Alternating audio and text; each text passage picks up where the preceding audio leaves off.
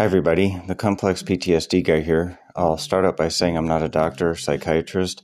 I'm just a guy living with complex PTSD, and I'm sharing my own ideas, experiences, and opinions on this podcast.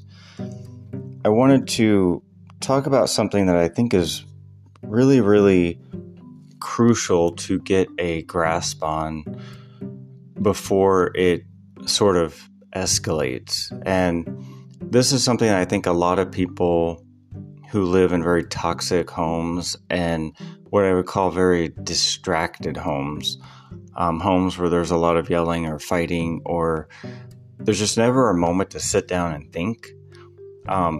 This relates into all of that. It also relates into complex PTSD, in my personal opinion, that when you have that stress constantly on your brain from trauma and abuse or bullying or whatever it might be, that stress, especially when you're younger, kid and teenage years, that stress really impairs your ability to focus and to learn and get things into your long-term memory. I've talked a lot about that on this podcast.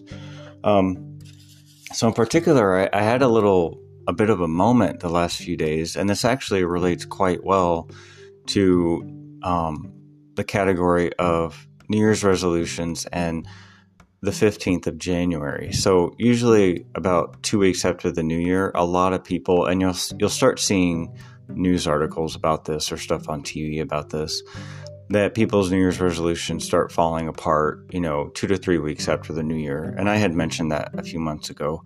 And that's why I always recommend starting a resolution 2 to 3 weeks early before the new year.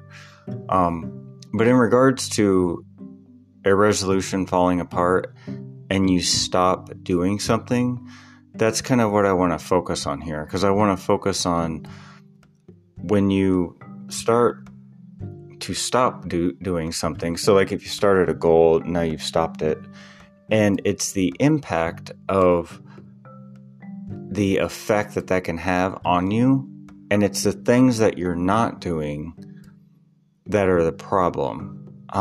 And a lot of times it can be hard to kind of pinpoint and get a grasp of what is it that's bothering me right now? Like what's the problem? How come I don't want to get out of bed? Or how come I can't focus? Or how come I'm feeling sluggish and distracted? Like what is it? If that's something you're asking yourself, it's getting a grasp on it. Like you need to get a grasp on it before it sort of kind of really starts to bother you. And this was something that I'd experienced in just the last, I would say, 2 days. I had checked out a couple books, and I told you guys something that's really been helping me focus, and something I even told my counselor about on Monday was going to the library and checking out books and just learning things I had never learned about, things that I never knew, and some things I thought were just a complete made-up hoax or fairy tale that are actually real. And there's scientists and all types of people who have studied things that write books about these things and point out the reality of the situation, whereas a lot of times it can usually be something that's very much played as mythical. Things I just wasn't expecting to learn about. And it's really helped my ability to focus and think critically. And that's really important because, like I say, with complex PTSD, that can be one of the biggest things that holds you back is that focus and thinking critically. It can create all kinds of problems in relationships. So if you have a problem in a relationship with other people and you think impulsively, my theory here is these things help your brain think more critically. So within other situations in your life, you're building that ability. So in relationships, maybe you won't want to be impulsive and run away or avoid. You'll want to talk about it and handle it so it doesn't, bury you or cause a breakup or whatever. So this is all tied. And in relation to like giving up a goal that was probably healthy for you, like let's say you stop exercising because you just don't normally exercise and you're sick of it. Well, maybe it just wasn't the right type of workout plan for you. try walking like I do. I don't know how walking could be bad for anybody. I try to walk regularly. It's freezing cold where I live right now. It's like -7 or something. And so there's this Arctic blast blowing over the Midwest. It's blowing over a whole bunch of like half the country almost. But it's really, really cold. So I'm not walking anytime soon. So that could be part of why, in the last couple of days, I feel a little bit sluggish because I haven't walked today or yesterday. But I had checked out a couple books, and I noticed, I had the day off today. I have the day off tomorrow. Thank goodness. I'm off work this weekend because it's so cold. But I noticed I wasn't doing my reading, and I was thinking, well, that's really unusual because usually I'm very much interested to learn something new. And I thought, where's this coming from? And I don't think it's just because I'm not walking or getting my exercise. And I actually did walk on Friday, now that I think about it. Because I have 2 new books that I checked out Thursday or Friday. One of them was from the shelf. So the shelves that I've been telling you guys I started in nonfiction on the first shelf in the library. And it could be because one of the books I checked out, it's still in the same category of several of the books I've checked out, because the first few shelves, they were very diverse books at first, but the last couple shelves have all been UFOs. And I told you guys yesterday they're having that secret meeting on Capitol Hill in Washington, D.C. yesterday, which they did. And it was more verification that there are UFOs, they're real. It's unidentified aerial phenomena. And there's extraterrestrial, there's crafts that have crashed and been studied, they're being studied here in the United States, and even possible biological evidence of pilots, non-human pilots. And it's real. They did a whole hearing on Capitol Hill about it. And yesterday they had this closed door confidential meeting, but people have come out and said that things were verified at the meeting. So it's fascinating. And I don't just say that because my favorite show's The X-Files. This is something that's happening, but it's fascinating to get validity in something like that. And so the first few shelves at the library, there were some about statistics and computer programming, and then it got into kind of fact or fiction on things that a lot of people see as mythical. And so that's where this UFO falls in. And I told you one book was by a nuclear physicist. That was really interesting. Stanton Friedman. If you've never heard of Stanton Friedman, look him up. Very interesting stuff. But one of the books I just checked out is called The Randall Report, UFOs in the 90s. And it's interesting to look at the authors. I always look at the authors because it's good to study who the heck is writing this. What's their background? So like I said, Stanton Friedman was a nuclear physicist, if I remember correctly. And he worked in all types of very kind of I don't know if I'd say top secret, but very top-notch positions. And his books were really good. The one about that I mentioned in one of the last podcasts was a really great book. A lot of good resources in it. But I'm going to read this one, and this one in particular I picked out because it mentioned different instances of things that I had never heard about, and so that's why I wanted to read it. So situations in 1967, 1975, 1984, 1987, 1991, just all different instances of possible crashes, abductions, MJ-12, Gulf Breeze photographs, just a lot of things that I had never heard about. So again, it's just educating myself.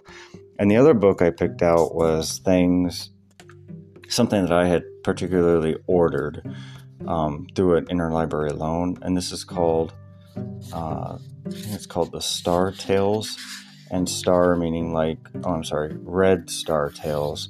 So like the Russian Red Star, a century of Russian and Soviet science fiction.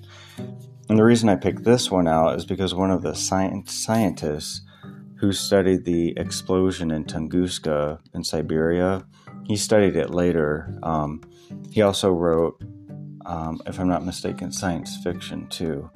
But his name was Alexander Kazantsev, something like that.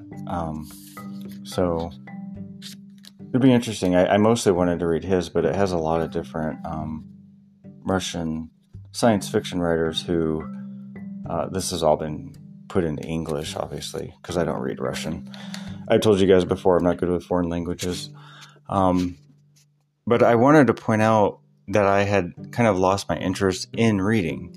And so tonight I was thinking, I really need to crack these books open. And I do like to read more at night. So I'm kind of a night reader. So it's almost about, 11:15 at night where I am right now. So I'll probably start reading them. I have been a little bit distracted. I did work Thursday night, so I have to remind myself things that I might have kind of been distracted by. I have had a little project on the side, something that I've been working on, and I've been a little distracted by that. And I've had a few different thoughts about my history podcast, not maybe starting it quite when I was thinking of starting it.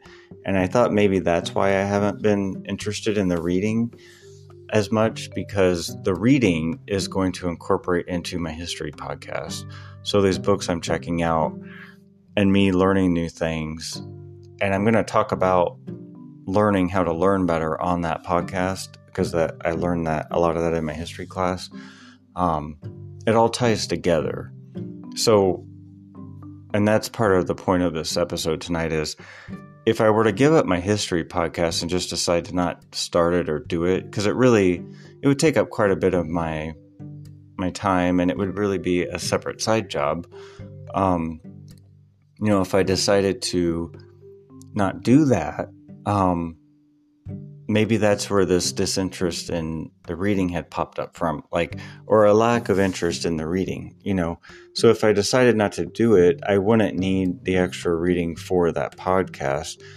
But the important thing here to remember is I would still need that reading for my focus and for my critical thinking.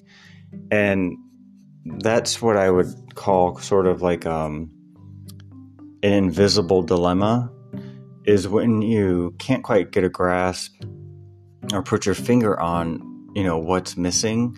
Because if you stop doing it, so if I stop reading, some of these books from the library, I'm probably just going to watch TV more or be bored, or, who knows what I'll do. But it would kind of create a dilemma where I'm not doing that healthy activity. It's almost like if you stop meditating, or if you stop deep breathing to get more oxygen to your brain and everything, or if you stop exercising. Exercising is what I always think of, because exercising helps your whole body and your brain, and it helps your mood and everything. So for me, exercise is like the reading. But if you stop doing it, it has a huge impact. So if you're in that moment right now where you don't know why you feel sluggish, or you don't know why you feel distracted,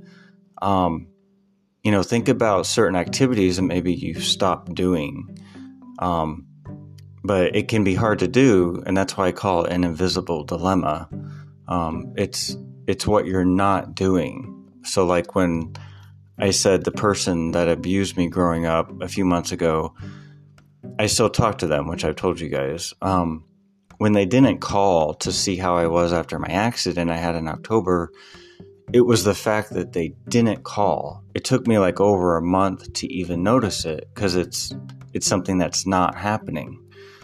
And after I realized, okay, this person didn't even see if I was okay, because one, I just don't think they care. And if they're a psychopath, like I think they are, based on their behavior of how they get around getting things from people, which I discussed in the last podcast, the Munchausen. Which it's linked to being a psychopath. If they're a psychopath, it would make sense that they're not going to call unless they want to use you for something, right? If they need you to get something out of you. But otherwise, you're just in the way. So it's, I wasn't like on their mind. But it was an invisible dilemma. So it's the same thing. Something that's not happening is, you don't think about it until you really sit down and think about it. So if there's things like that are impacting you, like if you've given up on a resolution to eat better and now you're just back on your old diet and you're suddenly feeling tired or sluggish and you're not really even noticing like where it's coming from, just kind of look back at what you had been doing. This is why I think it's so good to keep a calendar, and not even a calendar of just your schedule. I would say just to keep a calendar for you and very specific things that make you feel better. Exercise, meditation, and for me, this is reading. And so in regards to that, I had kind of contemplated putting off, and I have put off the history podcast because I had hoped to start it kind of this week and I didn't do that. I did get some other things handled and I might have just been busier than I realized. But it's something I didn't do, and I stopped doing an activity that was really healthy for me, which was the reading. So I'm definitely going to read tonight. I will say also I had been distracted by another activity, I would say the last 3 nights. And so maybe it got me a little bit out of my schedule of reading. And also, like I said, with the UFO stuff, the last 3 shelves have all been UFO stuff. So I might be a little bit UFO'd out of my mind right now. It's maybe I'm a little bit tired of UFOs and I'm ready for a new category, because I wasn't expecting the 5th shelf, because I'm at the 5th shelf now. I wasn't expecting it to all be UFOs. And I was like, oh my gosh, more UFOs. But I wanted to, I picked one more, and maybe this is the last one, so maybe I'll miss it when it's gone. But I just wanted to share this because, again, I think it's really important to get a grip on it before it goes on too long, when you stop engaging in something that's good for you. And again, I would compare it to exercise, meditation, deep breathing. And for me, it's reading. And maybe it can be reading for you too, because it really does help with the critical thinking and the focus. So I just wanted to share that these things can really impact you, especially if they're making you feel distracted, because that's not good, because you probably already have a struggle with that if you have complex PTSD, because stress does that, right? So I just wanted to share some of that. This is the complex PTSD guy signing off.